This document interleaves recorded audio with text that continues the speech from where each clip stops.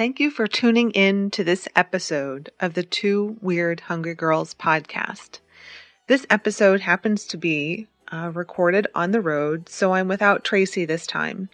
I was actually at the Pennsylvania Farm Show early in the week, at the beginning of the farm show, to compete in the Thermador Chef Challenge, which is kind of like an Iron Chef Challenge.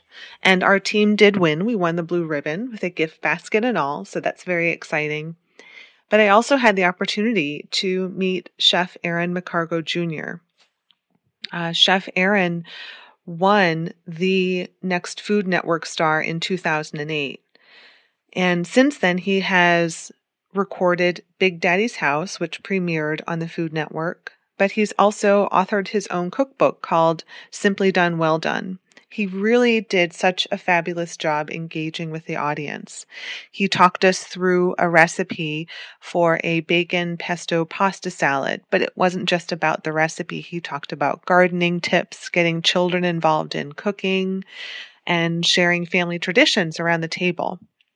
So I was very excited to have the opportunity to interview with Chef Aaron. He seems very passionate and authentic, and I really do hope that you enjoy this interview. I will list the recipe that he shared at the event on my website, so you're welcome to find that online at phoebespurefood.com, and I'll also share some of the tips that he gave during his presentation, and I hope that you can find from both the website blog and from this interview, some of your very own, he calls them AMJ 101 tips to take home and practice at home. So please enjoy this interview. It was my pleasure to meet Chef Aaron, and I hope you enjoy his conversation as much as I did. Thanks for tuning in. So I'm curious to know, Chef, are you beyond the Food Network star title now that you've that was back in 2008? Yeah. You've accomplished so much more since then, right? I've accomplished a lot since 2008 in the Next Food Network star title, but it's something that'll always stick with me because it was something I never would have expected in a million years to be called the Next Food Network star and to be able to be part of a family such as Food Network and, meeting some of the stars that I've, admired throughout the years and working side by side with them now. It's just great. If there was one thing that our listeners could take home from, your journey and your experience that's maybe inspirational or motivational, what would that be? If there was a message that you would have to share about, your journey? You know what? It's a message that's very simple about my journey, and it's really the way I look at life.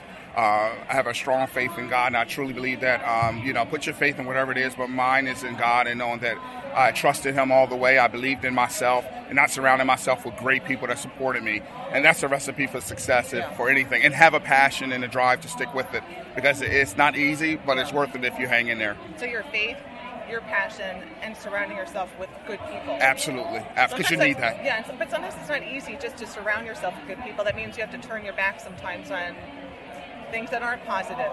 And knowing the difference, right? Yeah, and it is hard because so many people that you have in your circle before you go out on a venture to do something new in life, you think they have your best interest at heart, and some of them do, but sometimes it becomes a distraction and you don't need distractions when you're trying to aim for something because it just adds more stress. Yeah. So I find myself just really getting a good core of people, and for me, I got a great relationship with my sisters and brothers and my mother and father and my church family, and it's just really just keeping it close, keeping it tight, people that can pray for you, people that can support you, that can understand when you're feeling down and how to lift you up, and not looking to take anything out of you, but to put a lot of things into you. Right. Do you have a mantra or words that you live by, or something that always goes through your mind when you're feeling down or you need more encouragement or energy? Because you're pretty upbeat. Yeah. Well, you know what? It's always about play to win, and that's what started my nonprofit. And I always stay by play to win. My father always told me you got to play in this world, and you got to play it like a game, and you got to play until you win. So you can't quit. So I always tell myself, just play to win. Just keep pushing, pushing. And it does. And especially before a new crowd of people that I'm showing a new recipe to. You never know how they're going to receive it. But you got to be confident in what you do. And you got to know that I can't stop if they're frowning. I just got to continue to do what I do and love what I do. And that being said, you reacted really well and you engaged really well with the audience that was here. Because you never know sometimes at a farm show, you have bacon lovers and you've got milkshake lovers. But it's maybe there are healthy eaters. I'm more of a healthy eater. Right. But you never know who your crowd is. is. So you did like a really great job engaging. Well, it's tough because you're right. And I walked into those situations with talking about, going to get a pig and slicing them up and making a sandwich, and people are like, no, go vegan. I'm like, okay, let's go vegan then. Hey, who likes the pig? No, but you got to stay true to yourself. And sometimes as a chef, you want to, change people's thoughts and mentalities and get them on your side. So what are some of, because you gave a lot of really great tips during your demo. You said keep it simple. Mm-hmm. And you called it your AMC 101? Oh, my AMJ, Aaron McCargo Jr. Yeah. 101. So are there other tips that you would give someone, like a basic kitchen cook, that would make them like a superstar in the kitchen? Like, are there one or two tips that you can give to someone at home? Absolutely. I would definitely say get rid of all the gadgets. Yeah. Get rid of all the gadgets. Stop looking at the infomercials and buying everything. If you got a good knife, a good pair of tongs, a good set of pots, a whisk, a rubber spatula, you got the basics. Right. And secondly, read the labels if you're going to buy convenient products, because so much salt and sugar in these things that is really causing weight issues and health issues. So read the labels. Be sure that you can always add the flavors you want at home. Right. So try to read the labels before you purchase, and then go home and be experimental with good, healthy recipes or recipes that work for you. Yeah, because you would even mention that with the bacon. Yeah. And as silly as it sounds, I don't eat bacon often at all, really, but I never thought to look at a label for bacon. Yeah. Yeah, the sodium count could go from 18% to 20%, and then it's all based on the cut, because the more leaner the cut of bacon, the more actual, pork you get, and not pork fat. Right. So definitely it makes a difference to make sure that you read the label and you're getting quality bacon. I mean, sometimes you might see the sale, but that sale has a cost. Yeah. Now, when you're talking about a home cook, what kind of things, if someone has the extra cash to splurge on something, if it's an ingredient or if it is a good knife, or what would you suggest if someone has the cash to splurge? Good pots and pans. Really? It makes a difference. Is it like copper bottom? No, I would say just go get you some good Teflon pans, something that's durable, that the rivets are really sewn into the handle, because a lot of times you don't see the rivets go through the handle, through the actual pot or pan, and it's just attached to the outside, which eventually will loosen up if there's screws or fall off. Get you something that's really solid and durable, and make sure you get if you got to do nonstick, if you're a novice cook, that's all well and fine. Yeah. But make sure you get a good non-stick pan as well, and stay away from aluminum. Really go out there and get you some good stainless steel pots and pans, and don't worry about things sticking in and being hard to clean, because you'll get a great quality of product when you're done. Do you cast iron too? I love cast iron. Good. So yes. Thing at home. I still have my mom's pans. You know what? Cast iron has become so popular, but the one problem with cast iron pans, when people don't know, you have to season them. So when you said your mom's, I actually went to a flea market to buy a cast iron pan, and a seasoned cast iron pan that's at a flea market is about $50-$60. Right. You can go to a store and get a cast iron pan for $10, but you have to season it properly, or it won't be nothing but a black pan. Yeah, exactly. It makes a difference. That's great. Now, you had mentioned a lot during your demo, and I love this because I like to garden myself, and a lot of people do that in the Pennsylvania area because it's cost-saving and it's great fresh food, right? Right. That you grow Brussels sprouts, your own basil, and you have your own vegetables. Yeah. Do you get your kids involved in this? Is that how you get them involved in healthy eating? It's amazing that two things when it comes to getting my kids that would have brought me to this point was, starting early. Right. A lot of times we wait till they're 4 or 5, and then we want to find out they're allergic to this, allergic to that. I said, get them in the kitchen, even if they're not doing anything physically. Right. Let them taste these things like tomatoes and zucchinis and bell peppers. Right. And the tip is to give them a little sweetness, add a little honey, or add a little lemon juice, and that will allow the kids' taste buds to react, and you'll know how to get them into that. Yeah. Secondly, get them in the garden. I started my garden with my kids, and then they drifted off because they realized how much work it was. Right. But then when they got to see me bringing in the hot peppers and bringing in the bell peppers, like my son last weekend pulled the Brussels sprouts, and he was like, "Dad, I never knew they grew on a stalk." And he's popping them off, and he's excited. And he's like, "Can we eat them like this?" Yeah. And we bit the Brussels sprouts, and his face lit up like, "This is so sweet. I never knew it." And he loves Brussels sprouts, but he likes them raw now. So we're going to do a Brussels sprout slaw. Ooh, very good. I love that. Put them in the food processor. Yes, absolutely. Yeah, very good.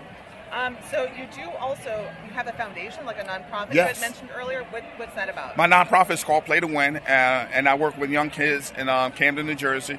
I work with a high school, and I got 12 young men that we stick with for 10 years, and pretty much we're just teaching them the things to keep them not just out of trouble, but to get them to secondary and post-secondary schools, but to allow them to understand that they have options and choices. And because of where living at the moment doesn't mean that that's going to dictate where you're going to be in the future. Yeah. And so that's what I want to let folks know, that I'm coming from Camden, would have never had made it this far if I hadn't stuck with what wasn't the norm at the time in the 80s, which was cooking. So whatever it is that you choose to do, it's all about helping these young men stay focused and me to direct them as best I can. So I love it. And then Play to Win is the model that my dad has set up for me, and Play to Win is the model and the name of my nonprofit. Yeah.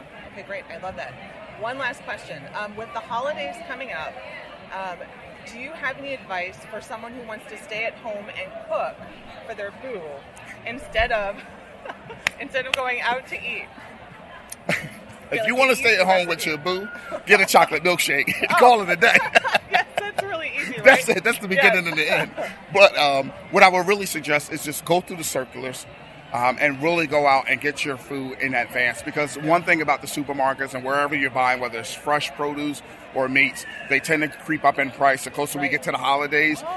So you definitely want to make sure you get a head start on the fresh food. And, of course, a lot of times we say don't freeze, but I don't have anything against you going out and getting yourself a good cut of meat and wrapping it properly and storing it until you need it, because it's just the best way to go to save a buck, and make sure you keep the recipe simple.